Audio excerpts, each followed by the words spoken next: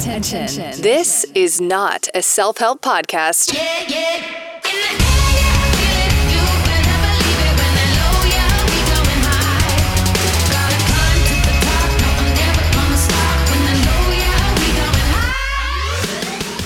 Relax, my friends. I know the podcast has had a little bit of a makeover in the last couple of weeks, but new podcast does not equal new me, okay? Sorry to disappoint. I'm still the same sucky, angry, bitter, opinionated person I always was. So if you're a new listener of the show, let me introduce myself. I'm Diana Espier. I was born in Switzerland, moved to the UK. I felt more attached to my British roots, ended up interviewing celebrities on the red carpets in LA and decided I was quite bored with the format and decided to make my own rules, create my own show, this podcast.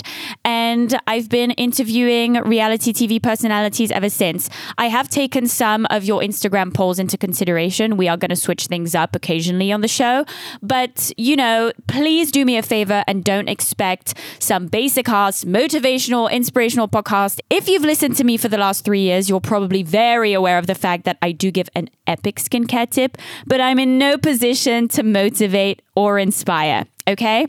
This brings me to my next topic. I am quite excited about my guest today because obviously talking about reality TV, I love sharing with you guys what happens behind the scenes, but we are also talking about something I've been very honest and upfront about on the podcast, which is dating, okay? So I'm going to give you the gist of it if you're a new listener. I meet a guy, I don't fucking like him, he's boring, he ends up becoming a stalker, almost needing a restraining order. Or the other scenario is I meet a guy, kind of settle into liking him because of the lack of options out there. He gets cocky, I lose interest, and we're back to square one. The annoying thing about this situation is also the opinions I get along the way when people come up to me and ask me, how are you still single? Like there's something wrong with me. Bitch, nothing's wrong with me. I have standards. Why is it that when people have standards, they are seen as a fucked up, crazy, miserable victim kind of person? I still don't understand. Anyway, if you feel my pain, it's not really pain, it's just quite annoying. But if you feel it too and can relate to anything that I've said before, you definitely want to make sure you listen to this episode. I'm having Aparna from Indian Matchmaking, a show I'm sure you've all watched on Netflix because what else is there to do nowadays? This was kind of a different interview for me. For the reason that Aparna is very, very smart and she really embodies so many things that I've been thinking but not able to express into words because she is just so intelligent and so assertive. So I'm actually quite excited for you guys to listen to this episode if you're interested to find out more about dating in the South Asian community or just, you know, modern day dating in general as a grown-ass woman. So good to be here today. Thank you for having me. I don't even know where to begin because I watched you and I'm going to keep it 100% real and honest with you. At first, I watched the show and I was like, who the fuck is this girl? What a bitch. She's not nice. She's a nightmare. And then as I was watching, I obviously realized something's not really adding up. She has a lot more depth. She has a lot more emotions than, you know, they want us to see at the beginning of the series. And then I actually listened to a couple of podcasts and you mentioned a few things about how you were kind of negatively portrayed on the show. So can you explain a little bit more about that before we get into all the questions?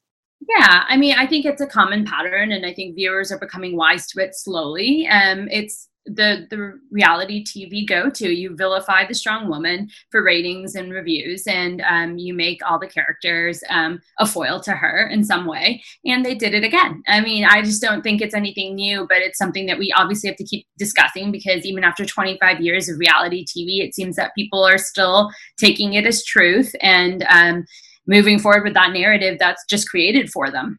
Is there anything on the show that you watch where you were like, fuck, this is not me. Like, I did not say this. I did not mean to say this. Just to give everyone a little bit of context, just, you know, so that when you answer the questions now, people know who they're dealing with. And that's kind of the point in, you know, my podcast interviews. I love to give people what they can't see on the TV screen. Yeah, well, I think it's interesting always in reality shows when they take hundreds and hundreds of hours of footage and then they boil it down to an hour and a half. It becomes very, it's completely out of context. It's edited. It's clipped in ways that makes it look like a certain way and not the other. Like, for instance, in the first episode, you see me go on a date with a guy that I say I will speak to never. And my mom has choice words for him. I think she calls him a loser or something. And the show edits it as if we don't like his career choice. And that was the reason we were having these very harsh reactions to this young man. Not so young man. I think he was in his 40s. Yeah, not so young man. But it's interesting because in real life, I took him out for dinner off camera because I thought anyone that flew to Houston to come on a date with me at least deserved me to treat them to a meal. They flew all the way here. The cameras didn't need to be on them at all times. They could actually get to know me and I could get to know them. And so I take this man out for dinner and he spirals. I mean, he's just demeaning. He's disrespectful in so many ways. I'm really hurt by the end of it. I'm crying. It's like 3 a.m. by the time I drop him off. I have taping again at 7 a.m. the next day, and I'm just horrified. This is my first date on the show. It's my first day of taping, and I'm like, I want out. And my mom's like, you need to get out. Like, I told her what happened, and then we told the producers, and then we told the matchmaker, and it's on camera and everything, and yet they cut it all because it doesn't fit the narrative that I'm a overly judgmental, strange, sad lawyer if someone tramples me and treats me poorly and makes me cry. But that's a big part of matchmaking and of the love journey, that it's, even for a strong woman, even for a confident woman, it is still very, very normal that she would get into a situation that she didn't like, that she didn't feel comfortable in, that made her hurt, that made her upset, that made her cry even. And I think that the viewers are at a disadvantage for not seeing that, because that is a part of the journey for all of us, and regardless of how we are portrayed or how strong we come across. For me, the first thing that comes to mind when you tell me this story is, what the fuck did this guy say to make you cry? How does someone make a woman cry on a date? Isn't the date supposed to be the part where you're trying to impress someone? Oh, I cried after. I don't even think he knows I cried. I was just crying, but from the defeat of it all. I mean, like, that someone could take me out, could first come to my home and enter my home and meet my family, and then go on this date with me on camera, and then go on this date with me off camera, and then just say these things that were so hurtful. I felt so tired and exhausted. I don't know if you've ever been on a show, but it's just exhausting to be on camera for that long. And then to also then take them out and extend my day, and then to be treated like that. I was just tired. I was defeated. I was tired. I was hurt. And I was just in tears. I was like, this can't be the way this is going to go down for me. And my mom, when I told her the next day, was like, yeah, it shouldn't go down. Walk away from this whole thing. Tell these people to go home. And they assured me it would never be like that again, and did all the platitudes. And, I stayed. And that's a part of television, I guess. What was some of the stuff that he said to you that were hurtful? You don't want to say?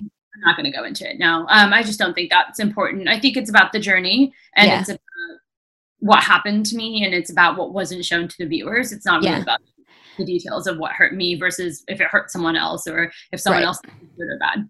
It kind of sounds like you didn't really know what you were getting yourself into when filming the show based off of what you said. So how did they present it to you? Like, what did they say this was going to be? Because like you said, I've also been on shows before and understand that there's so many different factors that people don't see behind the cameras that actually make you look like a completely different person. And it's not necessarily always the editing. I know for you, a big part of it is the editing, but it's also just the way that, like, the setting, the way that things are set up, the way that things are organized.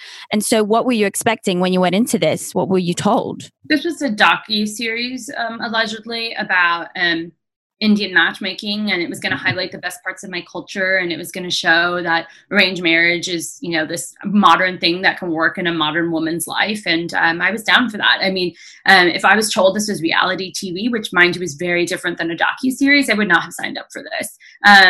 Now that I've done it, obviously people always ask, would you do it again? Yes, but for many different reasons, mostly because of the amazing conversations that have come out from this show about casteism and colorism and racism and sexism, and how I've been a part of those conversations. And I believe if we have these conversations, and I'll say it for the show did not sanitize these topics at all. And if we have these conversations as a society, as a broader society, I think we can move forward from them. And hopefully if we have enough of these conversations and we bring it into the limelight, enough times, then the majority of you will be that it's unacceptable. It's unacceptable to throw these things into our matchmaking process or for them to be an integral part of the South Asian culture. And so I would do the show all over again just to be a part of that conversation. But at the time, had they told me it was a reality show and not a docuseries, I would have not been a part of it. A docuseries makes a well-rounded, nuanced character. It follows their story with more accuracy and truth. A reality show kind of crafts storylines and story arcs and narratives based on very simplistic archetypes that do well for the storyline and for ratings. And for entertainment. Yeah. They just want to entertain a crowd.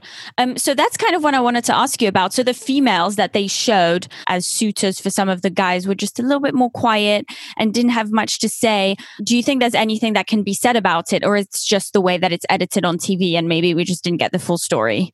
Well, I can only speak for the American cast. So the girls that you met were Manisha and Rashi. So Rashi's actually, it was in her last year of vet school and is now like a kick-ass vet at one of the best small animal hospitals in San Francisco. So we obviously didn't get to see that part of her dynamic personality. And Manisha is like leading up, I think, part of like an organization that is helping with like voter change on the side and like re-electing Biden, and then is also like got her master's and doing health stuff. So they're very modern women. They're very career oriented. They're very successful.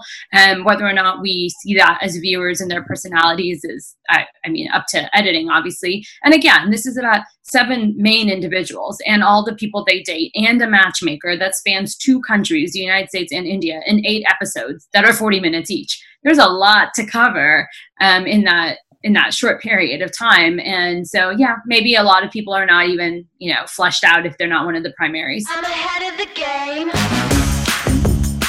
Just taking a short break to do tip of the week, because since I am so organized and everything in life is going so well for me for this premiere, I forgot to do it at the beginning of this episode. So here you go.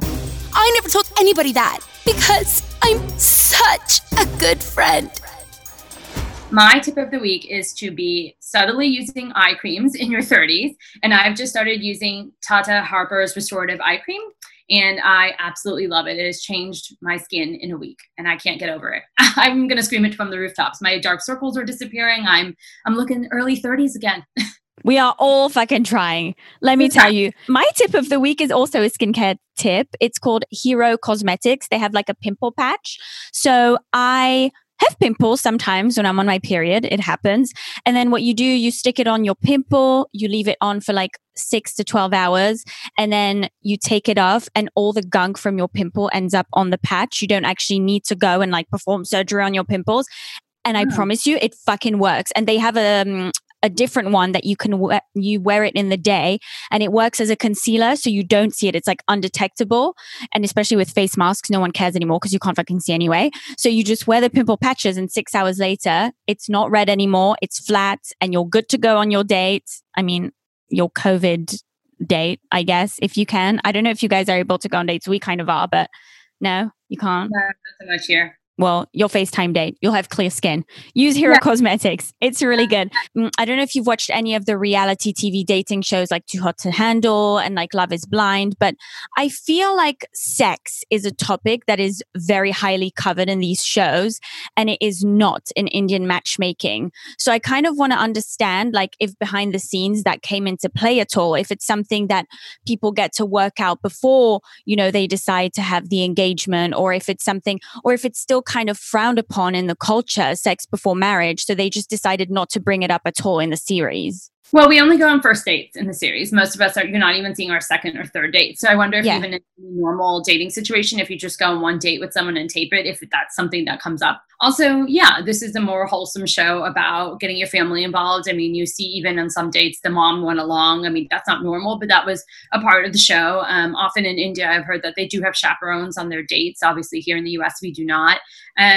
So I don't know. I don't think that it was just a part of the show for many reasons. One, because it's not culturally that brought up in first and second dates.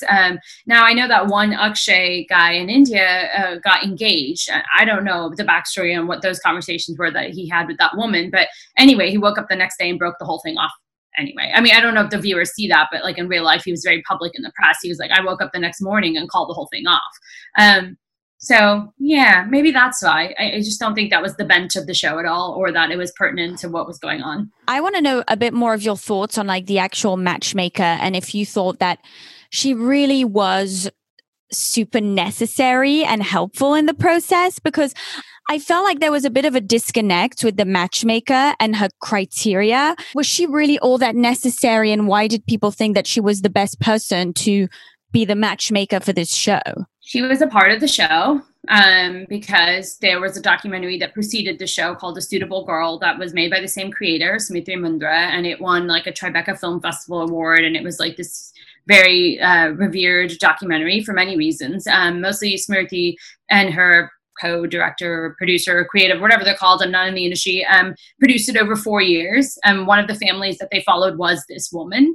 And so I think that she was just the character that started the whole show. And then the rest of us were, fell into line behind that. Was she a good fit for all of us? I don't know. I don't think so. I mean, she had a 0 out of 7 success rate. Nobody is with anyone because of her. In fact, one person is with Rupam, the divorcee, just got married last weekend to the guy she met on Bumble during the taping of the show. So if you watch the show, she's leaves the matchmaking process and says, like, look, I met someone on Bumble, I'm good. And she ends up marrying him last weekend, in fact. And so I don't know. I think for me, the reason I signed up was because it was another avenue to meet people that I would never otherwise meet. The way that I would also be on a dating app or sit at the singles table at a wedding or keep my eyes out at the grocery store for the cute guy that, might be, in the produce aisle with me. I think I'm always looking. And this was another opportunity, another avenue, but it wasn't going to be more successful in hindsight than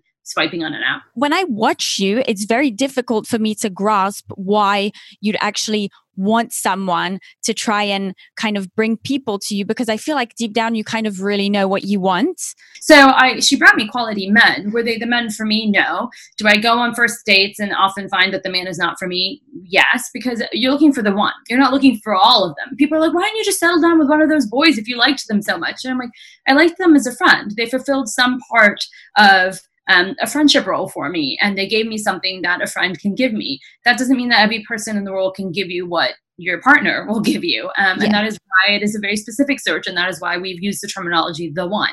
And so for me, I wasn't so hung up on the fact that she was traditional in any ways. It didn't mean that the men that she brought me were going to be like that. They weren't all reflections of her. They were human beings and had their own accomplishments and qualities that I liked, or in the case of the first date, did not like. I'm still really good friends with Shaker. I speak to him almost every day. I speak to Dilip and Jay every day. They're wonderful men. I mean, they are from great universities here in the US. They are smart. They are humble. They are grounded. I can't say enough good things about them. If people are like, set me up with your friends that you went on dates with, I'm like, yes. I mean, I'm probably way more sassier than you are. I would have been like, I can find a guy who's like tall and handsome and has a good job. If those were the criteria that like the matchmaker was going to focus on, I would be able to do that myself. I would have been like, where the fuck is your value? Like I was quite frustrated actually watching her doing the matchmaking, because I honestly thought it would be a bit more of like an in-depth process. Maybe they just didn't show that on camera either. So it was just a way for you to meet people you would have never otherwise met. But it wasn't because the expertise. This woman has a 95% success rate and she's going to find you the one. No. And I think a lot of my friends, especially in the Jewish and South Asian communities, see it the same way. Like if there's that special auntie in your community or whatever you call her that just networks and is always trying to set you up with a guy, that's who I thought this was. Like she was the woman that was going to come in and kind of like use her network that she had built with so much pride to muddle around and try to give me some prospects. Had I hoped that, yes, she would have a better read on the situation? Sure. But did she not start giving me men that fit me better towards the end? Sure, she did. So I don't know. I'm still on the fence if there's a reason why she should be more successful than any other avenue. So you guys are all, you live in America, you live in Texas, I think. Is the matchmaking process and the arranged marriage process kind of different in India? I have not lived in India, but I understand a lot about the culture and I go every year. And I think that the important thing that everybody should take away from the show is that this is a story about 7 specific people in India. And because we don't have South Asian media representation, everybody wants this show to be the full representation of Indian culture. We're a billion in India alone, and then probably another billion scattered all over the world. And you saw one matchmaker with 7 people. And a lot of people are like, oh, you guys only had we all had the same religion, and you all no, there was no LGBTQ representation. And I'm like, yeah, but remember when The Cosby Show was the only show about Black America? And then over time, we started getting more and more Black media, and we started seeing different parts of the culture and the people and the socioeconomics and all of that stuff. And we weren't just relying on the Fresh Prince of Bel-Air. Like, that's where we're at with South Asian media representation. We have Mindy Kaling's Never Have I Ever, which came out this year. We have a show on Bravo that's only in the US called Family Karma. And we have this show. And now everybody wants this to be the representation of arranged marriage in all of India for all Indians across the world. And I'm like, that's a lot to ask for 8 episodes. It's just not possible. It's too ambitious, and it's not the purpose of the show. And so, can I speak for Indian matchmaking in India? Yes and no. In a way, matchmaking and arranged marriage is a definition that is like a fingerprint. My definition is very unique to me, and Akshay in India is very unique to him, and Ankita's in India is very unique to her. And it's comprised of like all these factors, including like our families and how they view it. So look at Ankita's family in Delhi versus Akshay's, like with the mom who allegedly would get high BP.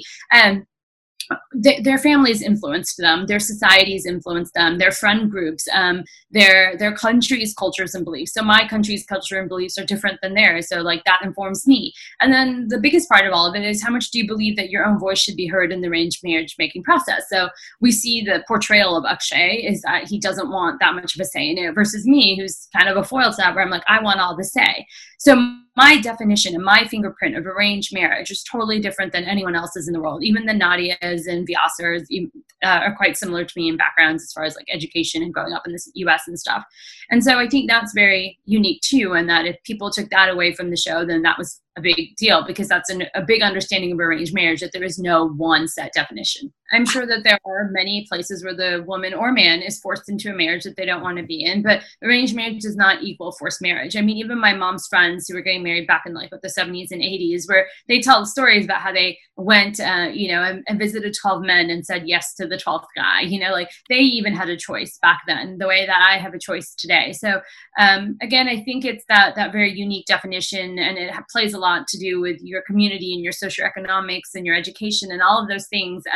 But it doesn't have to be forced marriage. And I know people even in the Orthodox Jewish community like have told me that they've gone on dates with 5-6 guys, and not dates, chaperoned meetings, and said no to certain them. Like that one's not going to work for me, mom and dad. And then their parents are like, okay, another one. Now they don't get infinite choices. By 5 or 6, their family's like, come on, pick someone. But I think that there is even choice in those communities often, where they get to have a say, like that person's just not going to fit me. This is the thing. I feel like, the super religious Jews, I don't even feel like I'm the same religion as them. I feel like it's a completely different religion. I feel like I can relate more to someone like you with different religions, but we're just more reformed than I can to like a super, super religious Jew. They're literally, for me, like completely different people. I kind of want to ask you a question that may come across offensive, but it's actually not, because whatever I'm about to ask you, I fucking feel it too. Okay. You don't understand. Being able to watch some of your first dates on a TV show, and then obviously they were all massively edited. We know that every reality TV audience watcher knows that.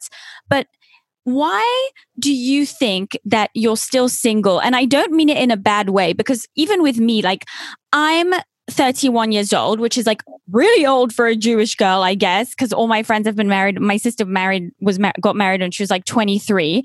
And people always look at me and they're like, something must be wrong with this bitch. Like she's still single. I can tell you now, I feel like I'm single because I've lived through so much and I've had so many different stages of my life that I felt like I was not an affirmed grown adult until I was about 25, which is already past, the age where people in my community usually get married. And if I would have gotten married at 25, I would have probably gotten a divorce by now, because I'm literally a completely different person than I was, 6 years ago.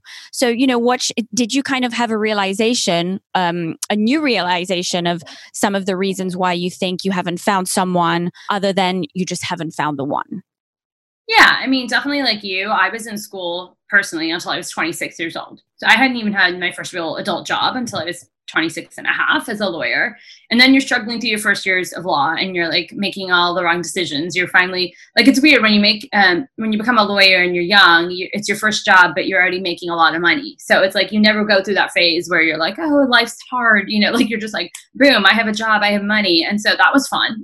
Like I was traveling the world. I was doing whatever I wanted. I was like flying to London for the weekend. I was going to Barcelona with my friends on the weekend from Houston, which mind you was like a 10 or 11 hour flight. And I'd be like, I'm going to Barcelona. Like that was me in my 20s. And then I was also dating men who were a lot like me. I was looking for clones of me. I wanted someone fun and exciting who wanted to travel the world.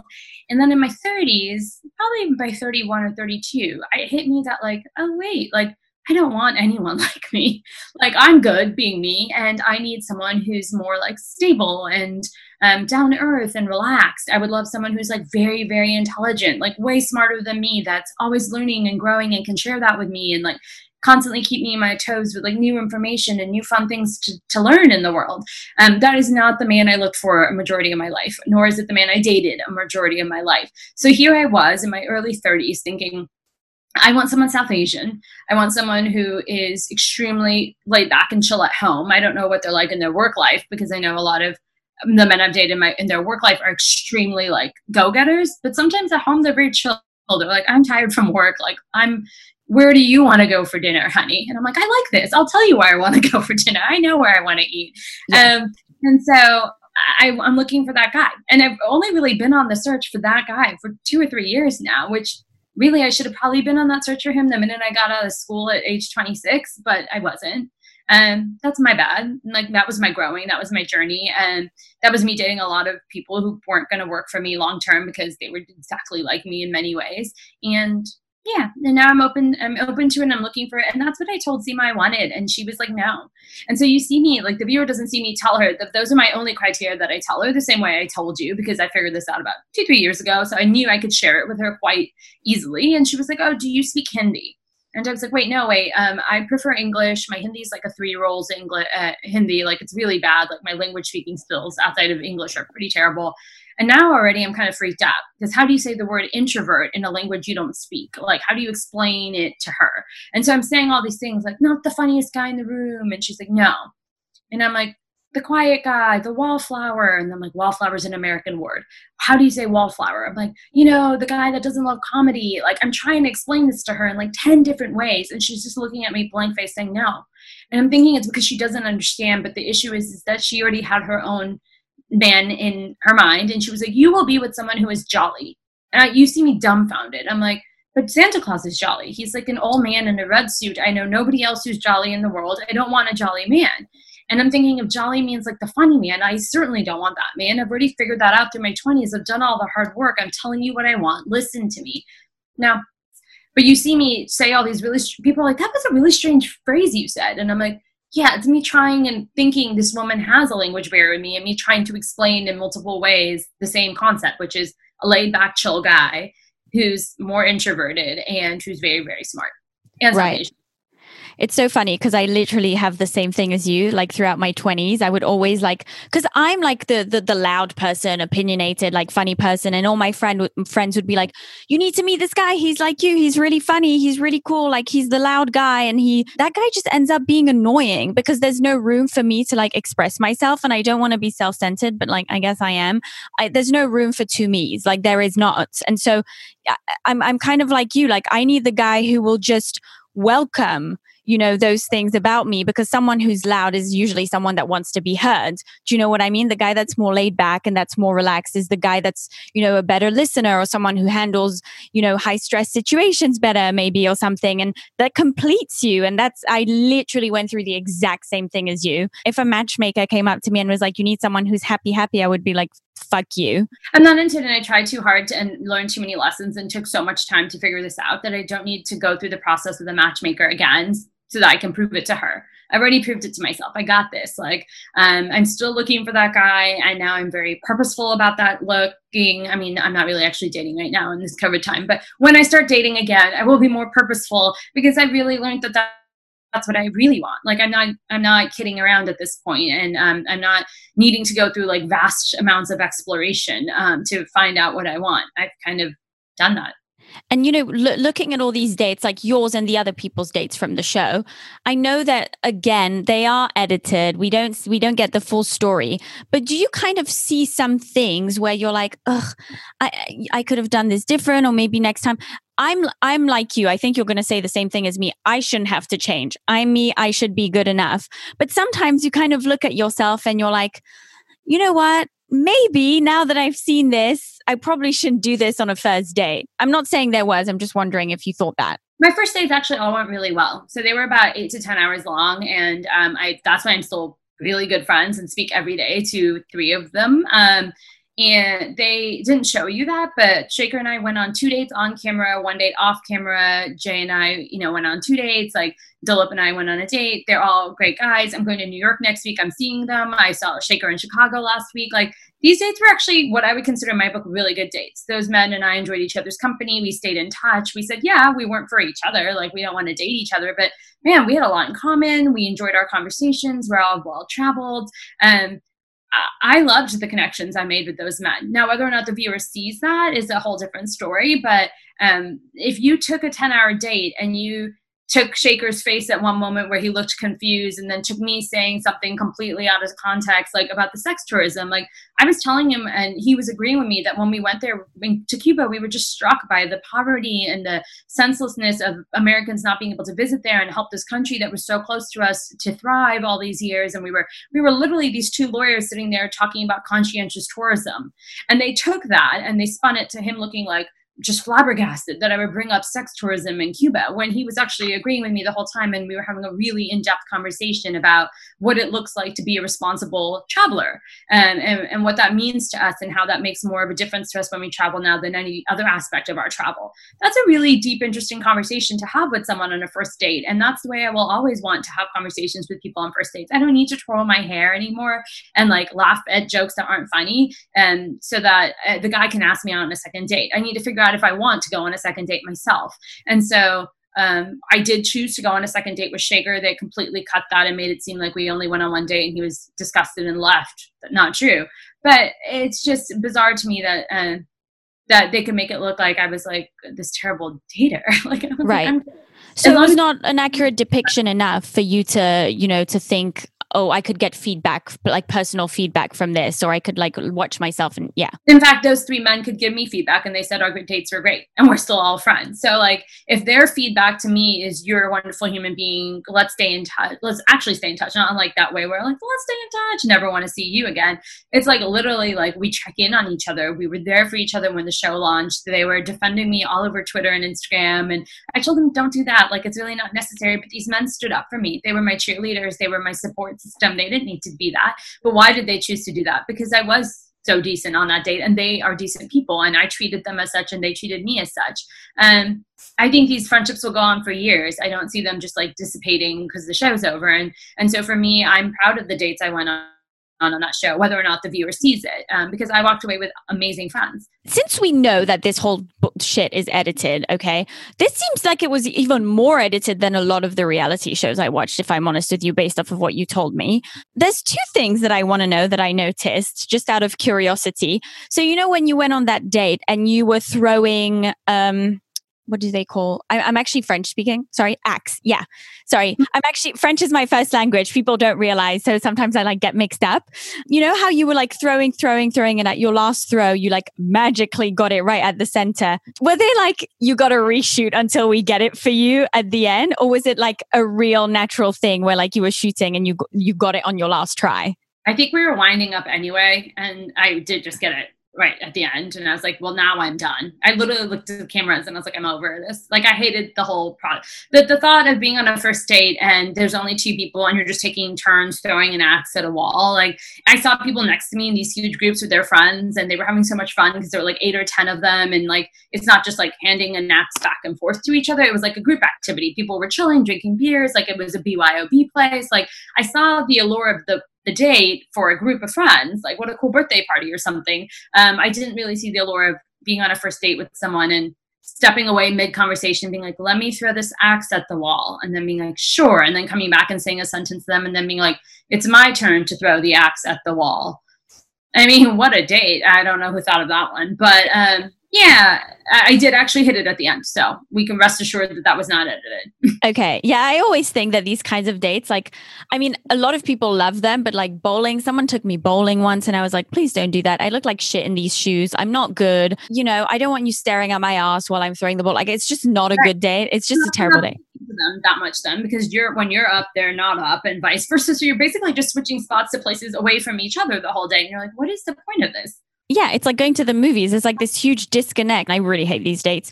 If you're listening to the podcast, you want to take me on a date, do not take me axe throwing or bowling. And I hate the bowling shoes. Take me to go yoga. I love that date. I loved it. I thought it was so much fun. I've never done. Oh, wait. Okay. I've never done yoga date. But now that we're onto the topic, what are some of your ideal dates that are kind of not the typical date that you would be taken on? I loved Go Yoga because we were talking the whole time. We were next to each other the whole time. We were never taken away from each other to do the activity. We were doing it together. But I'm actually just a traditionalist, especially on a first date. I want to get to know the person. Like, I want to give them the time, even if it's not fun or cool or sexy. Like, let's just have a glass of wine. Let's chat. Like, tell me about what interests you and who you are. And like that date I had with Shaker that I was telling you when we were talking about like conscientious tourism, like talk to me about things like that. Talk to me about the things that you learned and the interests that you have and all of those things, because that's what's going to really get me to understand who you are. And I don't want to go on 10 dates with you to bowl. I want to go on one date with you and figure out if I want to actually see you again. So I think my priorities are different. I don't need to be entertained on a date. I can be entertained by myself or with my friends. And that is not the purpose of dating for me. I love that thing you said about, essentially efficiency of a date, because you want one date to be so good and so, you can't call a date efficient, but so helpful in your decision-making process that it just gives you an indication of what you want to happen in the future. So how do you feel about this? Because I'm really frustrated about modern day dating, I have to say. Not that I'm not modern, but these people that go on like 15 dates, and I personally don't get it. I know by date like 3 or 4 if I want to like pursue like something with someone. How do you feel about it? Like, is it something that happens to you? I kind of want to know how you deal with those things. Yeah, I've never been in a situation where someone's dragging me along because I wouldn't stand for it. I know by date 3 or 4 too, if they're not on the same page, they can go find someone else. And by then I've already realized, like, it's not like I'm in the dark about who they are if we've had 3 really good dates. Like, I know who they are. I know what I like about them. And if they're not ready to commit or stop dating other people, then that's fine. Like, then they can move on and continue that lifestyle because they're not on the same page as me. And a lot of this is timing. Like, you can meet a really nice guy, but if he's just not interested in getting married for the next 7 years, he's going to be going at a different pace than you. He's going to maybe he has no interest ever in getting married or in settling down or just even committing to someone. And then they could be as nice as they want. They could be the greatest guy in the world, but they're never going to be the guy for you if you want something different than that. And so I think a lot of the first date or 2 for me is just saying like, hey, are you on the right page? One of the guys on the show told me off camera he wasn't sure he would ever want kids. And then he was almost mad at me when I said I definitely want kids. He's like, how could you know that? I was like, I'm 30. I'm in my mid 30s. Like, what do you mean? How can I know? I know I want children. And he was like, I just don't see how you could know. I don't know. And I was like, well, you don't have a vagina or a uterus. Well, even if a 37-year-old man doesn't know if he wants to have kids or not, I'm not going to date him.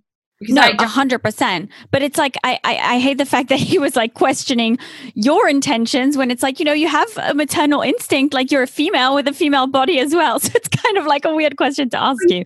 Existentially, how can we ever know before we have kids that we want to have kids? Like, very smart guy. But I was just like, okay, this is not going to work. Because like, what if we dated for 7 to 9 to 12 months and then I want to get engaged or get married and then 3 years down the road, we're married, and he's like, I told you I wasn't sure, and now I've made up my mind, and it's a no. And then I'm in this marriage with this guy who, to be fair, warned me on the first date that he wasn't sure, and I just completely overlooked it. How many things do we overlook in dating? Probably a ton if we're not being very careful. And for me, I'm just more careful now with my time. Valuable for so many of the fans of the show, but also for myself, selfishly. So I appreciate you. Really helpful. Really helpful. One last question. I just want to know, there's this like scene where you're like, ugh, I definitely don't want kids at my wedding. Is that a real thing or is that another one of their like, we're editing you and... No, it's true. I definitely don't want kids at my wedding. Why is that a thing that's controversial at all? Like, why should children come to a wedding? No, I see what you're saying. But to me, like, for example, I have my nephews and nieces, and I'm thinking if I would get married. For like your blood, like my sister does not have kids, but if my sister had kids, obviously I'd be like, you can bring them. But also to the reception, why should you? Or the ceremony, when they can hang out in the room or at the pool or like wherever, something more fun for them. It's not like they want to be there. Like they're 3 or they're 7 or they're 9. Like they don't need to be at your wedding. Like it's not going to change their life in any way. Like I just have been to weddings where children are screaming through the ceremony and like crying. And like, I'm like, what, you couldn't get a babysitter for like one day to share this special moment with this couple that's trying to have a moment in their life? Like they're trying to have a moment. They're trying to get married. And then like at the reception, like, leave your kids at home, have some champagne, enjoy the night out. You deserve it. Like, why do we have to have our 8-year-old at a black tie reception? Well, that's why I think maybe the misunderstanding is. So for me, when I think kids at my wedding, I just think my sister's kids because I would want them to walk down the aisle with me. I think people maybe didn't realize that you meant I don't want my mom's cousin to bring his 5-year-old to come and scream at my wedding when they should be in bed with the nanny. So yeah, and I kind of agree with you on that. And Jay agreed with me too. He asked the question because he doesn't want kids at his own wedding, and he thought that was super controversial. And I said, but I've been to many weddings where they say, leave your children at home, especially the reception, because that also gives the parents a chance to enjoy the reception and not be chasing their child around, but to celebrate and to dance and to have a drink and to eat their food without feeding their child. Like it's also an opportunity for them to really be a part of your wedding celebration. I don't understand the controversy in that, but that's just me. Maybe I'm too practical. I think maybe people like to project a lot. So when I watched this, I projected because I was like, I fucking love my nephew and niece. Of course they're going to be at my wedding. But, you know, knowing that you just would rather parents to be able to enjoy the evening and be there for you and be there with you, that's a completely normal. And I think that you do you. I completely understand it. But again, it's a preference of mine and it doesn't need to be anyone else's preference. Everyone was so mad in the beginning about my preferences that I don't like the beach. Why does it matter to you if I like the beach or not? Like they're like, that girl doesn't even like the beach. And I'm like, yeah, you heard me. I'm not backing down on this. I do go to the beach and I enjoy it. And for 3-4 hours, I'm like, this is great. I feel so chill. I'm reading my book under the umbrella. I'm having a mojito. And then I'm like, okay, I'm done. And that's a preference. And if I want to go to an art gallery and leave my significant other or my friends on the beach and I'm doing my own thing, I just don't see why that's a problem for anyone else. And that's another thing with kids at my wedding. And that's another thing with anything I said I liked or disliked. And remember, they edited it so that you have my list of dislikes, but I am very decisive. I also have a very strong list of things I like. And if they had just turned this whole thing around and just started spewing all the things I like instead of all the things I dislike, you guys would have thought I was a happy, like flower child because I liked so many things. Well, that wasn't the editing that happened. The dislikes came out in the editing, but I also have many likes and I'm happy to spew those anytime you want. It was kind of low-hanging fruit for them, I feel like, to have the very assertive woman say what she likes and doesn't like and then just pick the dislikes. And I think that's also a thing. I was having this conversation with my friend. As soon as like a woman is very assertive, she's seen as like intimidating and like maybe a bit bitchy and a bit sassy. And, you know, I think that the people that are assertive are the people that are going to give it to you real and that are not going to do anything behind your back or pretend they're loving the date and then go behind your back and go tell all their friends, oh, he had something between his teeth. Like you'd be like, you've got something between your teeth. You should get rid of it. There's like a misconception. I would go extra mile. I would go get him a toothpick from the host. And I would say, hey, you got something in your teeth, I got you a toothpick. Like, it's not just about being like ambivalent to the whole process. It's about like being a thoughtful, compassionate person too. Like, hey, like this date isn't going, like when more of my friends were single, now not many of them are. If a date went poorly and the guy still wanted to go out with me after that, and I thought he was a better fit for one of my friends, I would set him up with my friend. I had a text all ready to go. Hey, in the spirit of online dating, I thought you're a wonderful person. I loved that you're close to your family, that you loved your job, blah, blah, blah, all the things I loved about him. However, I think that you would be a better fit for my friend. I think that you and I are better suited as friends. Would you be interested in meeting my friend? I can connect y'all. And most times when I did this, and I did this about 5 or 6 times, I think out of the 6 times I did it, 5 men said yes. And they went on dates with my friends. And whether or not, now none of those actually worked out, but my friends thanked me. This person thanked me. Like, I was a modern day matchmaker. Just because a person isn't for me, again, doesn't mean he's a bad person. It just means he wasn't my one. And I would be happy if he's a decent, kind person to set him up with other people. Well, despite all the things that were not accurate that we've seen of you on the show, I can confirm that we are very similar. And I'm so glad that you came on the show. Can you please let everyone know where they can find you, share your socials, etc., etc.? Sure. So my Instagram handle is Aparna Shewak-Ramani. It is very long, but it is very me. It is the only one out there. And I have a luxury travel company called My Golden Balloon. And so that's at My Golden Balloon on Instagram and www.mygoldenballoon.com. So when we're traveling again, you guys can come travel with me. Definitely. We'll send everyone your way. I'm sure they'll be very desperate for your services once we're done with this shit. Yes, we will all need it. Yeah, yeah.